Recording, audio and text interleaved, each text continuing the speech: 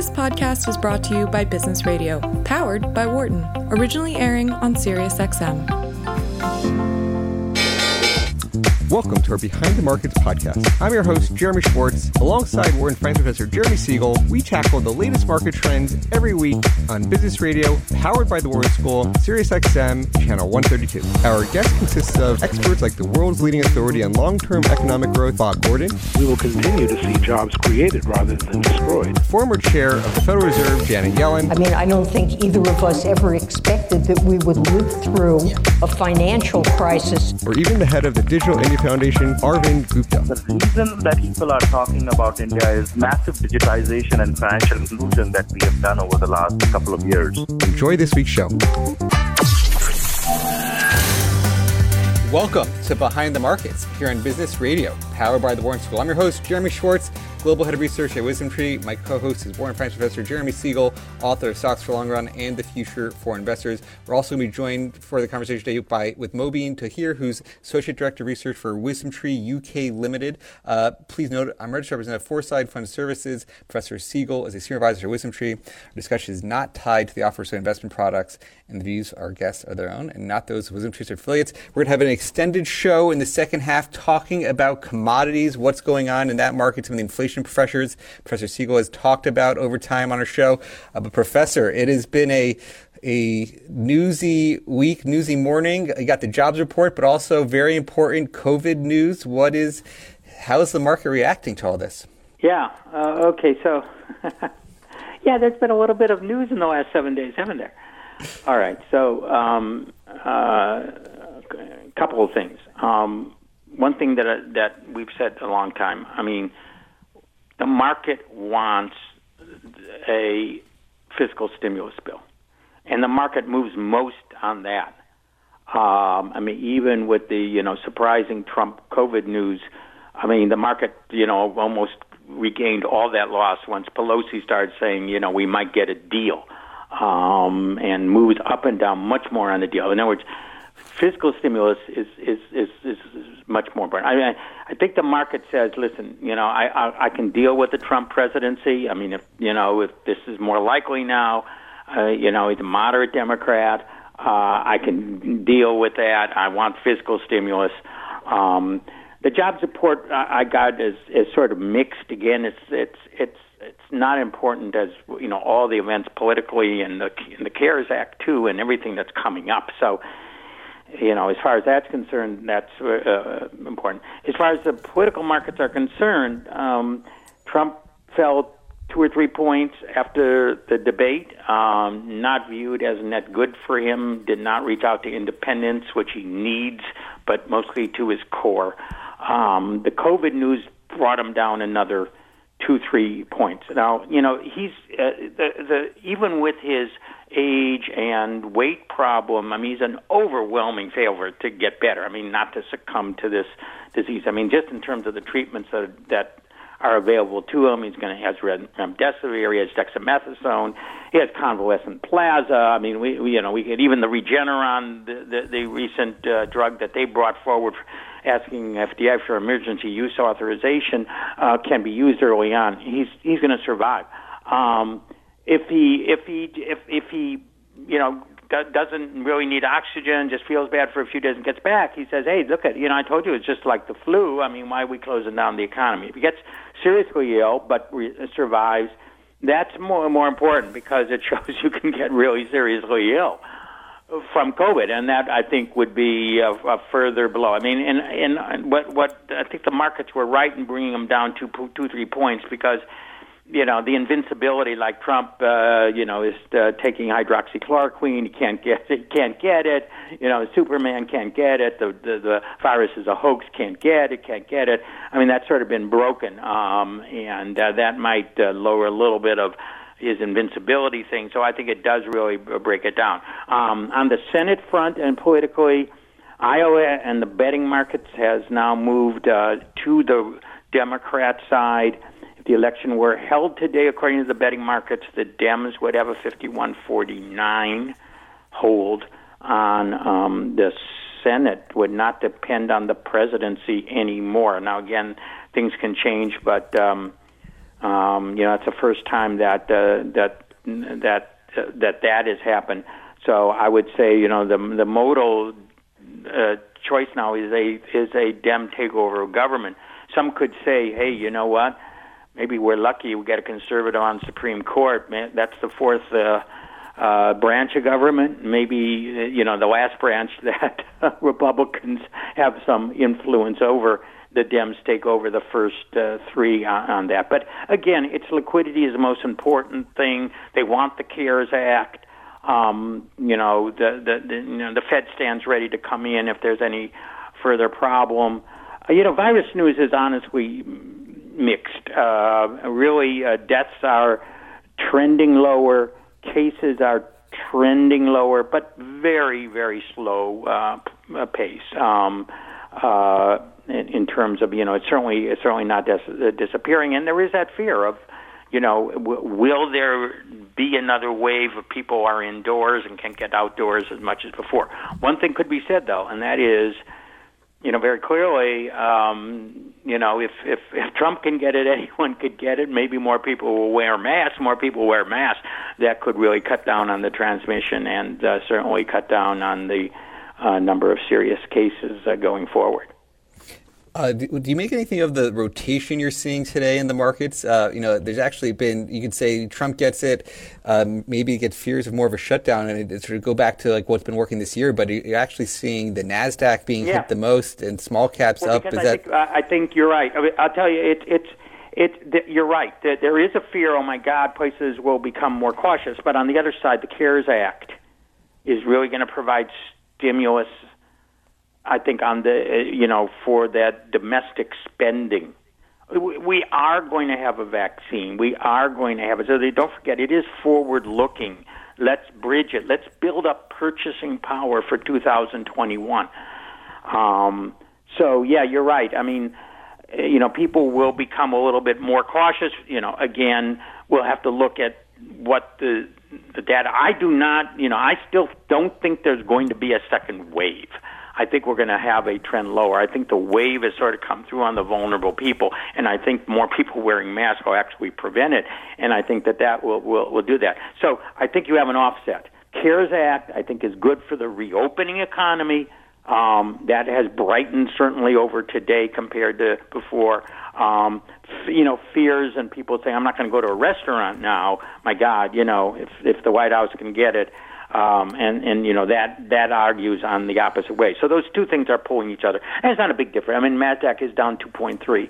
The S&P 1.3 right now. It's a 1 percentage point difference on that. But I think those are two opposing forces that you see at work there. Let me remind our listeners, we've got a new feature. You can email in questions, Ask Siegel, SIEGEL @wisdomtree.com. And we've got a number of questions this week, Professor, so I want to turn to as many of them as we can. Somebody emailed in about, talking about the elevated multiples for the market, and you talk about the low interest rates being supportive of that. But you also have been talking about these inflation pressures for next year. And so is one of the things that could be a hindrance to the market is multiple compression for the rising of rates going forward. Right. And that's a very, very good question. My feeling is that the Fed is going to keep low interest rates really long until inflation runs well above 2%. Not just poised to go above it and stay above it moderately. So, yes, long rates will rise, but slower than inflation. So, if we have 3 to 4% inflation and the long rate rises to 1.5 to 2, wow, that's still terrible for bonds and good for stocks. So, moderate inflation is good for stocks. High inflation is bad for stocks, as the Fed will eventually step in and, slow things down. But moderate inflation, I think, is going to be good for stocks, and they're going to hold the spigot open for liquidity for a much longer time. That's going to feed it. Would they have to clamp down eventually? Yeah, they're going to have to then begin to raise those rates. But by then, you got a lot of firms have locked in 1-2% rates. And they're going to be paying off with depreciated dollars. Net positive for stocks. compression of those PE ratios might be years down the road. Yeah, this is sort of a related point, but a spinoff. You've talked a lot about the 60-40 portfolio for moderate investors and trying to get more equities. For conservative investors, should they be accepting of just lower yields in the safest assets? Do you think for the dividend-paying stocks, is that still something for people who have fairly high risk aversion as conservative portfolios to do something similar? Certainly. The question I think that the bond investors are they going to happy to see their fixed income portion erode at 2, 3, 4% in purchasing power? I mean, you could stay in cash at 0 or even bonds at 1 to 2%. But with inflation at 3 and 4 and rising rates, you're going to be losing to inflation. Is that the price you want to pay for short-term volatility in stocks? For dividend-paying stocks that are safe, that are well covered, that are paying 2, 3%, that are going to have no trouble in this, in this recovery or even a second wave or whatever you want to say. I mean, my feeling is the conservative investment is higher quality dividend paying stocks. They're the ones that I think are the safest investment. Protection of purchasing power, their yields that will rise with prices, cash flows that will rise with prices. I think that's your safest bet. You're paying too much, I think, to just guarantee yourself minus 4% purchasing power, which is what you do in cash, I think, over the next 2 or 3 years. And this is maybe a good transition to our guest that we're going to be talking about on commodities. Somebody emailed in on, we've talked about gold before. We've talked about you adding some gold to portfolios that you oversee or give some advice on. And somebody asked about broad commodity baskets, which used to have a sort of negative correlation to the equity markets, but they've been very disappointing from a return standpoint, and they haven't had as much of the non-negative correlations as a diversifier in portfolios. Is that something with inflation coming back that you might think in a broad diversified commodities fashion you think is interesting? Yeah, so you might get better hedge then. Don't forget, in the world of the 60s, 70s, that's when commodities were great hedges because we had terrible inflation and that tanked the market. In the recent 10 years, deflation is bad. It means that demand isn't high and there's financial crisis. So we got the negative. That's the flip of the Treasury bond from being a bad diversifier to a good diversifier. There's a flip side of commodities being a great diversifier in the 70s, 80s, and a terrible diversifier now. As inflation comes back, I think it'll go from being bad diversified to at least a zero correlation and maybe even positive diversifying correlation. Very good. And any sort of closing thoughts on the week as we look to the end of the year, thinking about all this volatility? And do you still think a strong November, December? I'm hoping this next week isn't filled with quite as much news as this week. We could all calm down and I'm looking forward to fiscal stimulus. I really hope a deal is struck in Washington. Very good. Thanks for the comments to start the show, Professor. Thank you. Have a great week. You're listening to Behind the Markets on SiriusXM 132. I'm your host, Jeremy Schwartz. I'd like to welcome our guest, Ed Morse, who's a Managing Director, Global Head of Commodities Research at Citi. We also have Mobeen Tahir, who's an Associate Director of Research for WisdomTree in the UK, joining us for the discussion. Ed, Mobeen, welcome to Behind the Markets. Pleasure to be with you. Ed, maybe you could give us some background, as you think about your background overseeing commodities for Citi. Tell us a little bit about yourself, how, and the frameworks you bring to looking at commodities. Well, I've been in kind of all aspects of commodities. I've been in commodities as an academic, studying them and teaching about them. I've been in the government in charge of commodities at the State Department. And I've been in a hedge fund doing some transactions in commodities, and for the last bunch of years I've been at banks. So I started the commodity research units at the three major banks that didn't have them, Lehman Brothers, which then went under, Not my fault necessarily. Credit Suisse, and now at Citi, where I've been for a decade. So how would you say your clients who are consuming your research, how would you say the mentality towards allocating to commodities has changed? You probably heard a little bit from Professor Siegel on some of the asset allocation case, but how do you view just the general reception to commodities and portfolios and people who are looking for your feedback? Sure. So I think it's a little bit more nuanced than the conversation that you had earlier. Actually, assets under management in commodities grew after the first quarter. They grew into the second quarter and into the third quarter until early in September. So there's been positive flows. The positive flows have been mostly into precious metals and some other industrial metals, but the flows were into oil through the middle of the second quarter and really into the end of August. I think the one critical issue about commodities at the moment is that in general, most commodities are at the point of where they are on their own cost structures.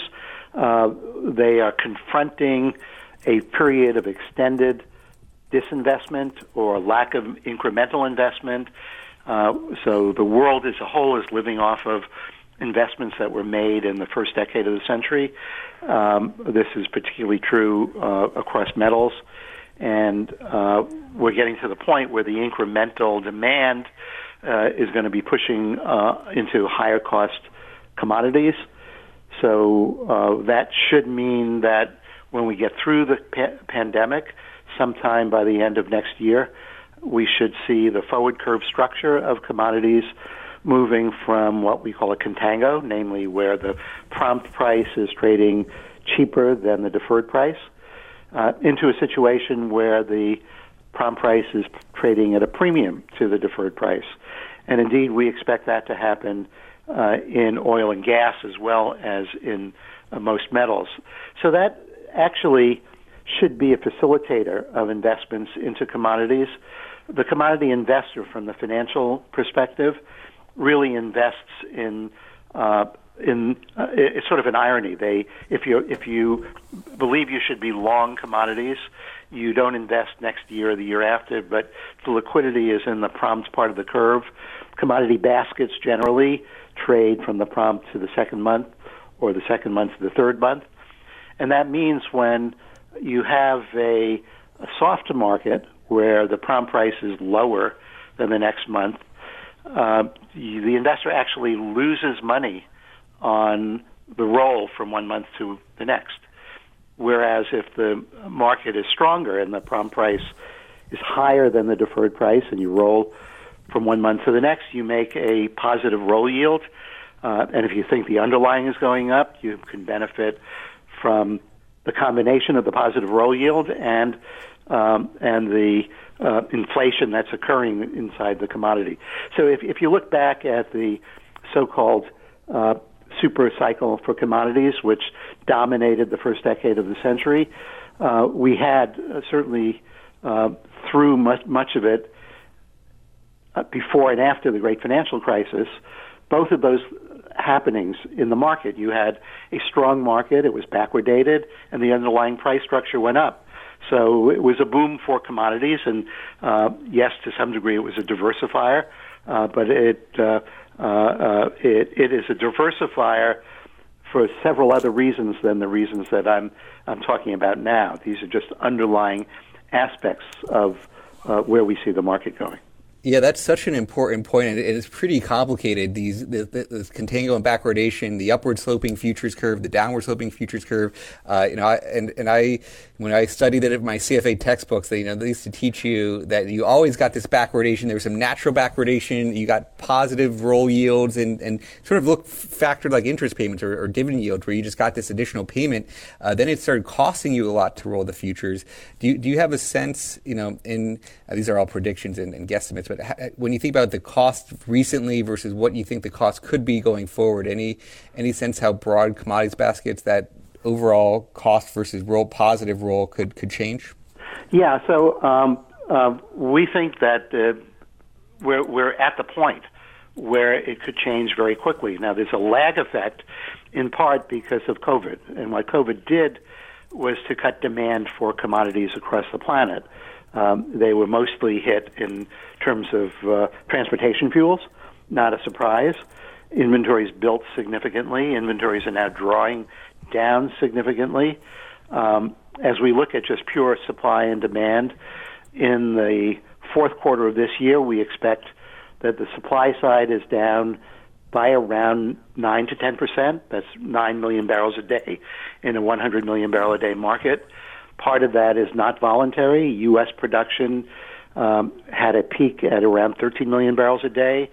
It's now under 11 million barrels a day. So U.S. production has declined because of a lack of investment, essentially, and we don't see that returning until maybe the middle of next year at the earliest. And meanwhile, U.S. production will continue to decline. So some of this decline is from a lack of investment. The U.S. is not the only place where investment has been curtailed. Basically, the oil and gas industry has shut off capital spending. So that will have ripple effects that will last for a while. But definitely with the lost production on the one hand from nature and the lack of cap spending, and on the other hand from cuts that were taken by Saudi Arabia, Russia, and a group of countries that are we call OPEC plus. Supply is down a good 9 million barrels a day year on year. Demand has been actually creeping up here and there through thick and thin, and we believe that in the fourth quarter on average, demand will be down year on year, not by 9 million barrels a day, but more like 4 million barrels a day. So that means inventories have to be drawing, and the market gets tight. And just to pinpoint this, whether you look at a month as a whole or the last couple of weeks, in the last couple of weeks, if we look at observable inventory, where we have high-frequency data releases, that includes countries like Japan and the United States, and a bunch of other places where you get weekly snapshots of where inventories are. In the last week, the world saw high-frequency data inventory declining by 3.5 million barrels a day, and it was 3 million barrels a day the week before that. That's an awful lot of decline that you would not expect happening. Indeed, in September, you'd expect inventories to be building after the summer driving season is over. So I'd say by sometime next year, we think that the market will have two features to it. One, the prompt price will go up, but it will go up more than the deferred price, which will also go up. So we think the deferred price of oil and gas and a lot of other commodities are understating where the supply-demand balance will be. There are things that are responsible for that I'm happy to talk about, but we think the prompt price will go up. So we think the market will turn backwardated, and we think with that, the very healthy additions to assets under management through structured products of one sort or another for commodities will rise again, and the investors will benefit from that combination of reflation trade on the one hand and the monthly roll yield that we all learned about in textbooks and that investors actually spend a lot of time thinking about. Hi, Ed. It's Mubin Tahir here. It's interesting you mentioned the reflation trade, and Professor Siegel was just talking about inflation as being something that could really trigger the lure for commodities going forward. With the Fed now targeting average inflation and likely to remain accommodative for longer, do you see the role of commodities as inflation hedges becoming even more important going forward? Well, we've seen it already. So certainly the gold play, which is not ephemeral, usually lasts several years, that is in part a risk play, but it's also in part an inflation play. So we are seeing it already on the precious metal side with both gold and silver.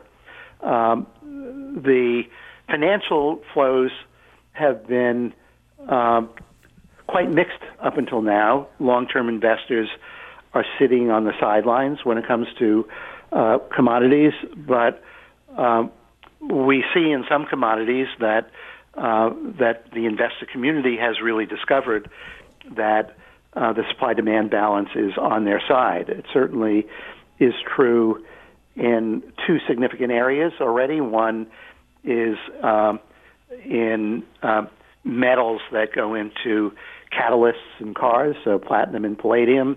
They are in short supply. We've seen prices moving with macro sentiment, but on the whole, prices have been moving up.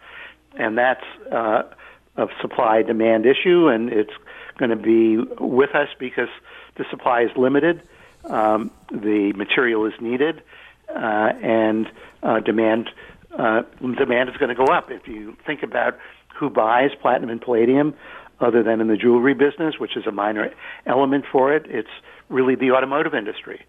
If we look at recent data in the automotive industry, both in the U.S. and in China, recent month-on-month, year-on-year, put us exactly where we were on the manufacturing side, or higher in the case of China, in 2019. So there are parts of the economy that have a pull on commodities that have rebounded and look like they're rebounding in a very, very healthy way.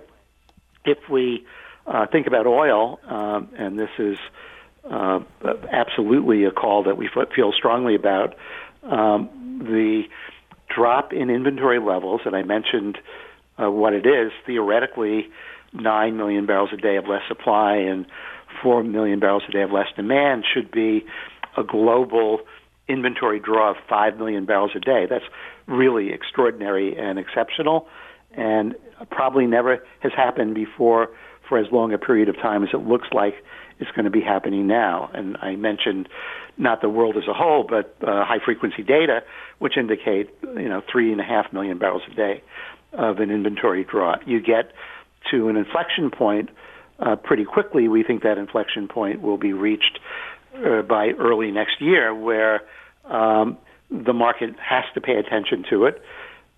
We see clear measures of it if we look at real oil, physical oil versus paper-traded oil, and look at the differentials between some physical oil and paper oil. The market looks a lot tighter. The forward curve looks very, very flat for oil at the moment. The individual streams of oil have gone up relative to where the paper trade is. The Russian crude had been selling at a discount to the main marker for the world, which is Brent oil, ICE Brent. It was trading at a discount. Now it's trading at a premium. That's an indication that the physical market is reflecting more tightness than the financial market is at the moment. We were talking about, you mentioned some things on gold and silver being, or gold being, not being just a short-term thing. They tend to be a few-year trade. Some people have a hard time valuing gold and not really knowing what is fair value. Like, how do you think about just the run-up we've had? It's come so far this year. You think about the next few years for gold and silver. How do you think through those concepts? Sure. So we think about them both together and separately. We think about gold as being an inevitable, attractive investment in a world of low or zero interest rates. And as you were talking on the call before I got on it, there was a pretty big consensus that we're going to be in a very low interest rate environment for a very long time, and not 3 or 6 months, but 2, 3, or 4 years. So with that, gold becomes an attractive investment for macro investors of all stripes, and we don't think the opportunity is going away anytime soon. We think that with every sell-off, there is an opportunity to buy, and we think the sell-offs coincide with macro events that cause holders of gold to need to get liquidity to deal with whatever's happening in some other market, usually the equity market. So gold has tended to fall when equity markets have fallen, and then the investors get back into the commodity with that drop in price.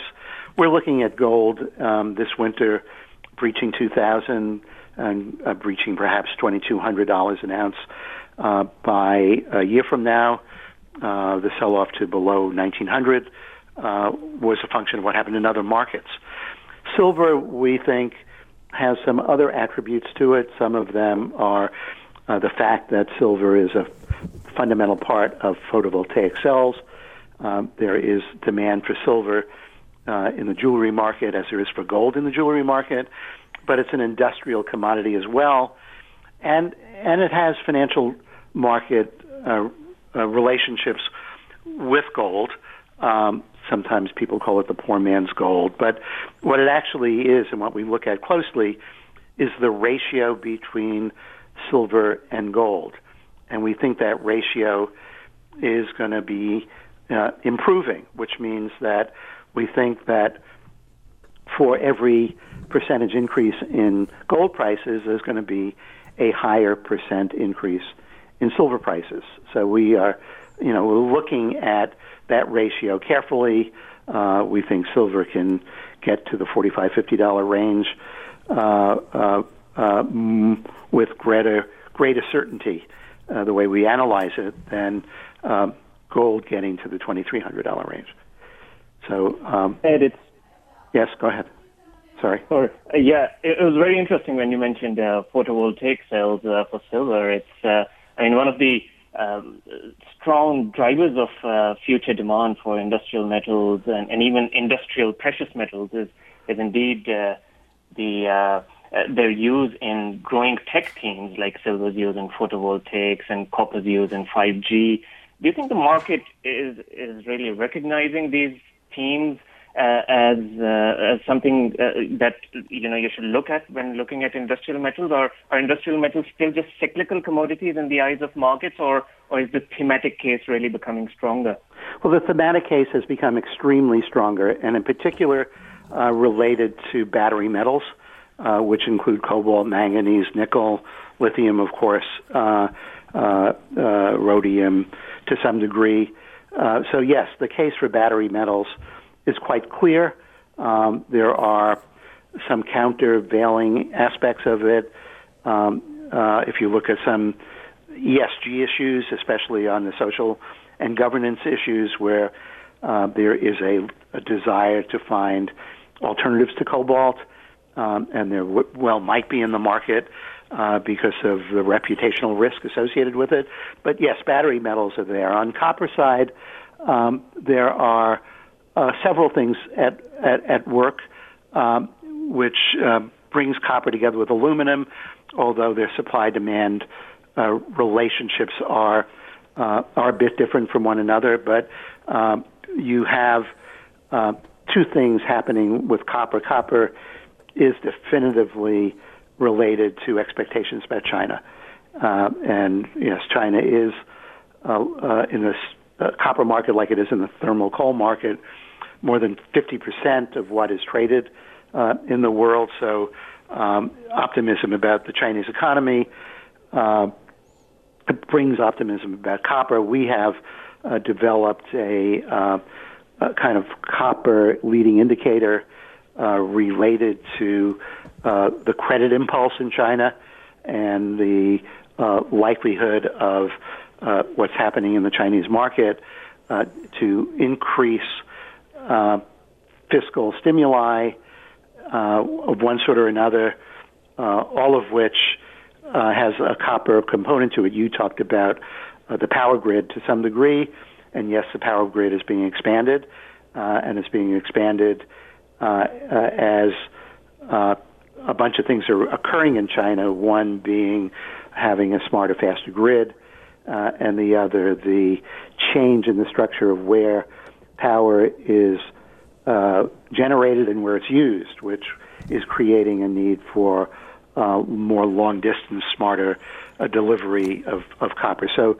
there is a China element to to the copper market, independent of the overall electricity demand for copper. Copper also, on the China side, is related to the housing market. It's related to what's happening in cities.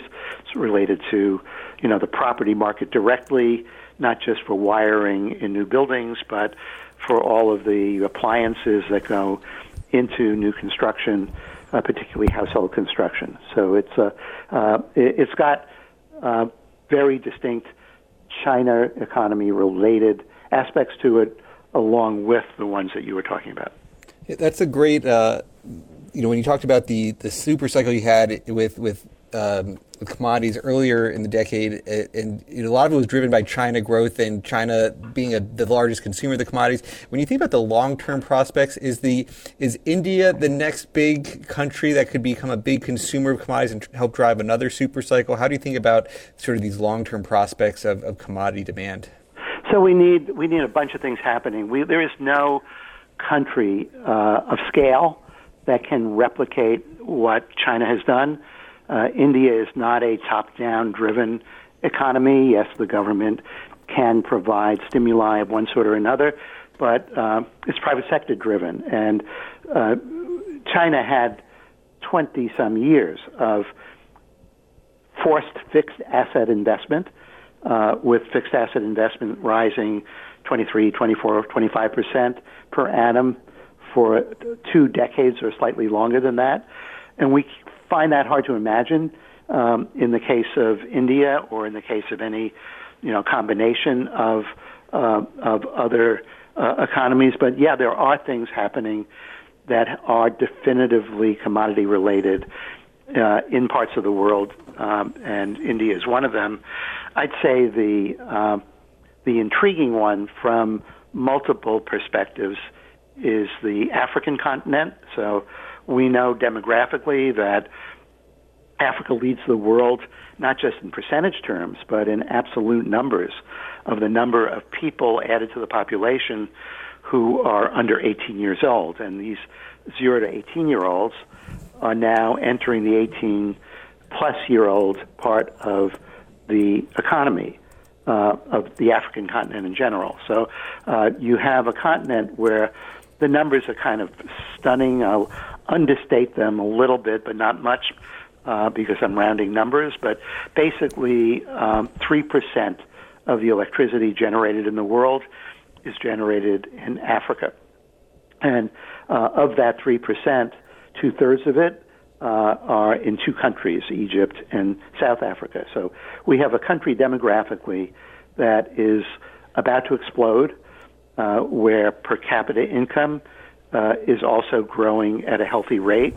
And that means that almost anything that's commodity related as raw material is going to see significantly higher demand across that continent.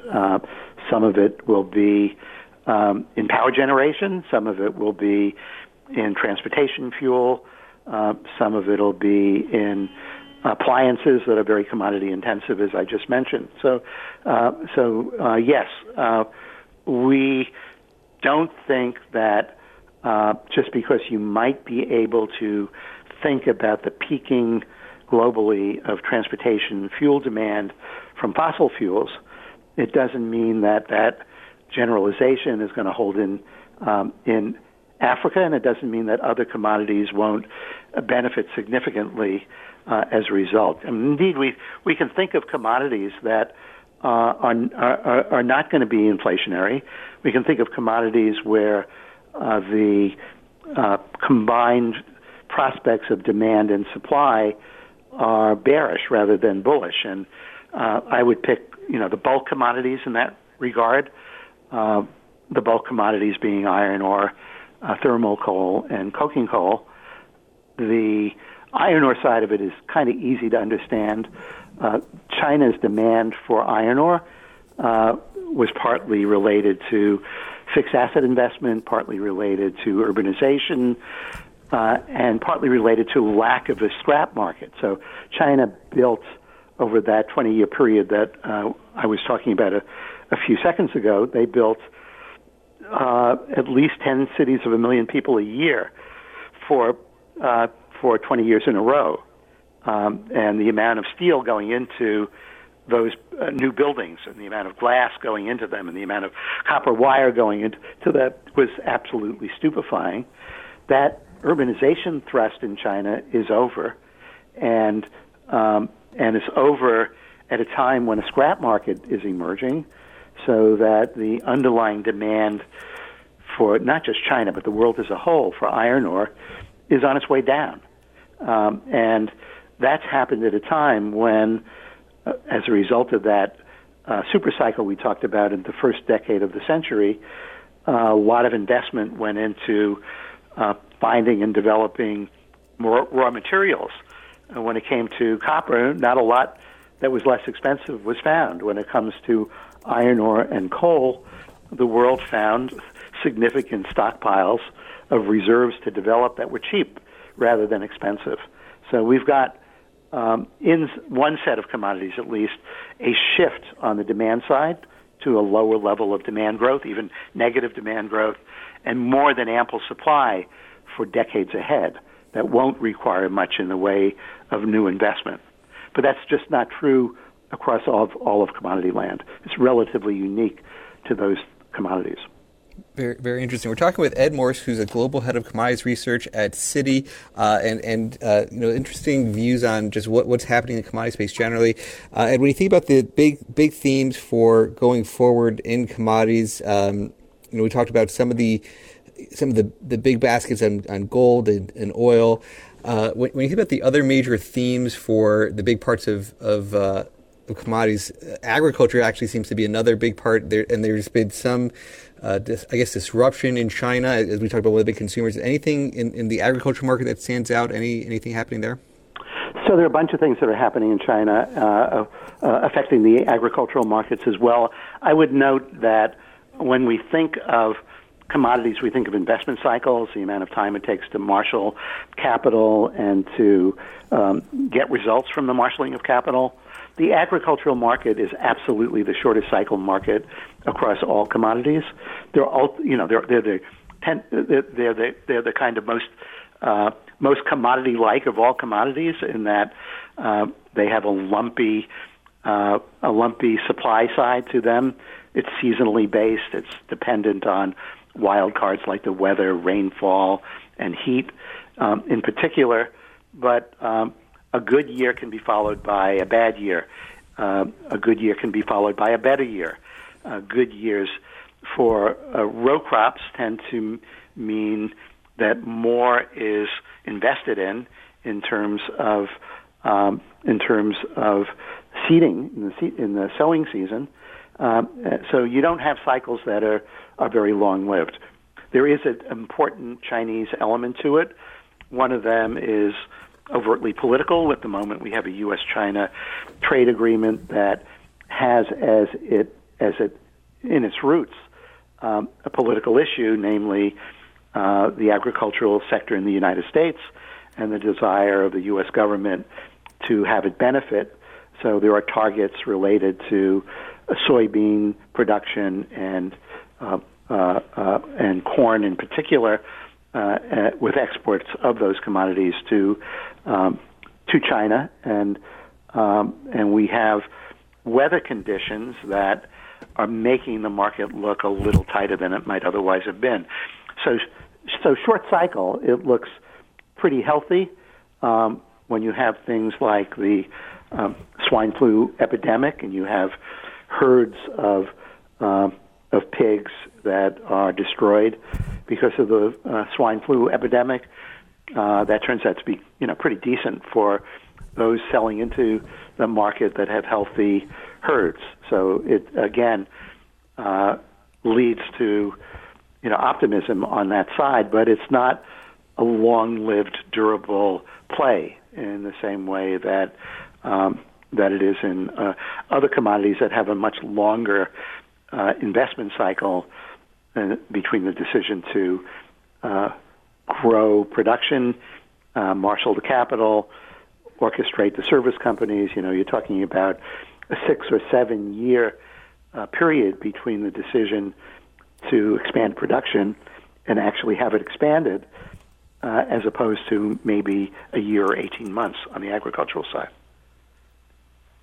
Ed, it's interesting you mentioned trade wars, and of course this is something that affects pretty much all commodities and has been affecting since 2018. But this year they've sort of gone to the background with all the COVID-related crises. Do you think the trade wars and trade-related issues will come back to haunt the broader basket or support things like gold going forward? What will be the impact of trade wars once again going forward? So we have actually a binary situation when it comes to trade, and that binary situation is purely a result of the U.S. election. Yes, there are things that have occurred during the Trump administration that are longer term in nature in terms of attitudes towards China when it comes to technology issues, cybersecurity, and the like. But if there were to be a change in administration, I think we would see a very rapid and radical change in the trade side. Part of it would be U.S.-China related. Part of it would be more globally related. And let me give you a couple of examples that I find very important. But before I give you the examples, I would note, following on your initial observation, that trade was booming in 2017 and 2018. Indeed, it was expanding at the most rapid rate of expansion since the decade before that, since before and after the great financial crisis. And if you look at container ship movements as one example of it, it had risen back to more than 7% per annum, or doubling effectively in a decade if it were to have lasted. Air freight was even more spectacular. It was growing at an annualized rate of over 10%. And that came to a halt. We saw with the trade wars into the spring of 2018 a slowdown, a dramatic slowdown in the rate of growth of trade, back to roughly half of what it was at the peak, and then slowing even further, so that if you start looking at what happened in 2019, January 2019 saw every month, February, March, April, May, June, trade volume shrinking on a month-on-month basis, or the growth rate shrinking. And then in June 2019, trade growth turned negative. And it was increasingly negative from the summer of 2019 to the winter of 2019-20, when the COVID pandemic took over and led to another healthy 6 months of more negative trade. So it was only this past summer, June, July, that we saw, with partial recovery in China, trade globally starting to grow again. Trade growing again is extremely positive for commodity demand. Indeed, if you look at physical commodities, roughly half physical trade, you have raw materials, about half of it, and then add on to it processed raw materials, and that's 70-80% of global trade. Very commodity intensive. I think what happens with China in the case of a Biden election is two things. One, a change in an approach to China, and part of it would be based on environmental issues. China and the U.S. together created the Paris Accord in 2015. The people who were the negotiators of that on the U.S. side are part of the Biden campaign. They would be in the Biden administration. Chinese government has reaffirmed some of those 2015 Paris Accord elements, and have gone even further in now having a date for going to a zero-carbon environment. So I think we're going to see cooperation on the part of the U.S. and China in this. I also suspect that the U.S. will return to international institutions of which it's a member. We'll go back to the WTO adjudication process. That WTO adjudication process says that some of the tariffs that the U.S. imposed on Chinese imports, on European imports, on imports from other countries, violated international agreements, and either you remove those trade impediments or you pay the penalty of it. So I think if we have the rule of law emerging again in the trade system, we will have a lot more U.S.-China cooperation, and we'll see trade growth globally getting back to what have been historically healthy levels that are similar to, if not higher than, the level of global GDP growth. So, I think trade is a critical issue, and I think we have a potentially really binary outcome of the U.S. election on what might happen to the trade system. We're in our final, probably our last question, Ed, but when you think about just sort of summarizing the conversation, we talked about some of the bullish case. If you think about the risks to commodities, one of the things you often hear is the dollar is tied to pricing in commodities. Maybe you could sort of say yes or no, and then any other sort of closing thoughts on the risk to the commodity outlook. Yeah, so on the dollar, I'd say yes and no. It's not yes or no, but in the emerging market world, and particularly the commodity emerging market world, there is, too many countries tying their currency. Currencies are effectively tied to the U.S. dollar. That it's going to be very hard to accelerate the decline of the role of the dollar, which has been, politically motivated, and it's not clear the degree to which. It is clear the degree to which targeted sanctioned countries like Russia or Venezuela might be, still intending to move away from the U.S. dollar. The European Union has strived to make the euro a global reserve and transaction currency, and are still striving to do it. But so I'd say it's mixed and not clear. Nor is it clear that we're going to run out of time, Ed. This was. Thank you so much. This has been a great conversation. You can follow Ed at Citi's Research, Global Head of Commodities Research, Mobeen Taher from WisdomTree UK Limited. I'm Jeremy Schwartz. Thanks to our producer, Patty Hall, sound engineer, Deanna Simpkins. Thanks, everybody. Have a great week. Thanks for listening to the Behind the Markets podcast. If you want to learn more about WisdomTree, visit wisdomtree.com. You can also follow me on Twitter at Jeremy D. Schwartz. I'd like to thank Patty Hall for producing our live program on SiriusXM Channel 132 and our podcast producer, Daniel Bruno. Join us next week for another edition of the show. For more insight from Business Radio, please visit businessradio.wharton.upenn.edu.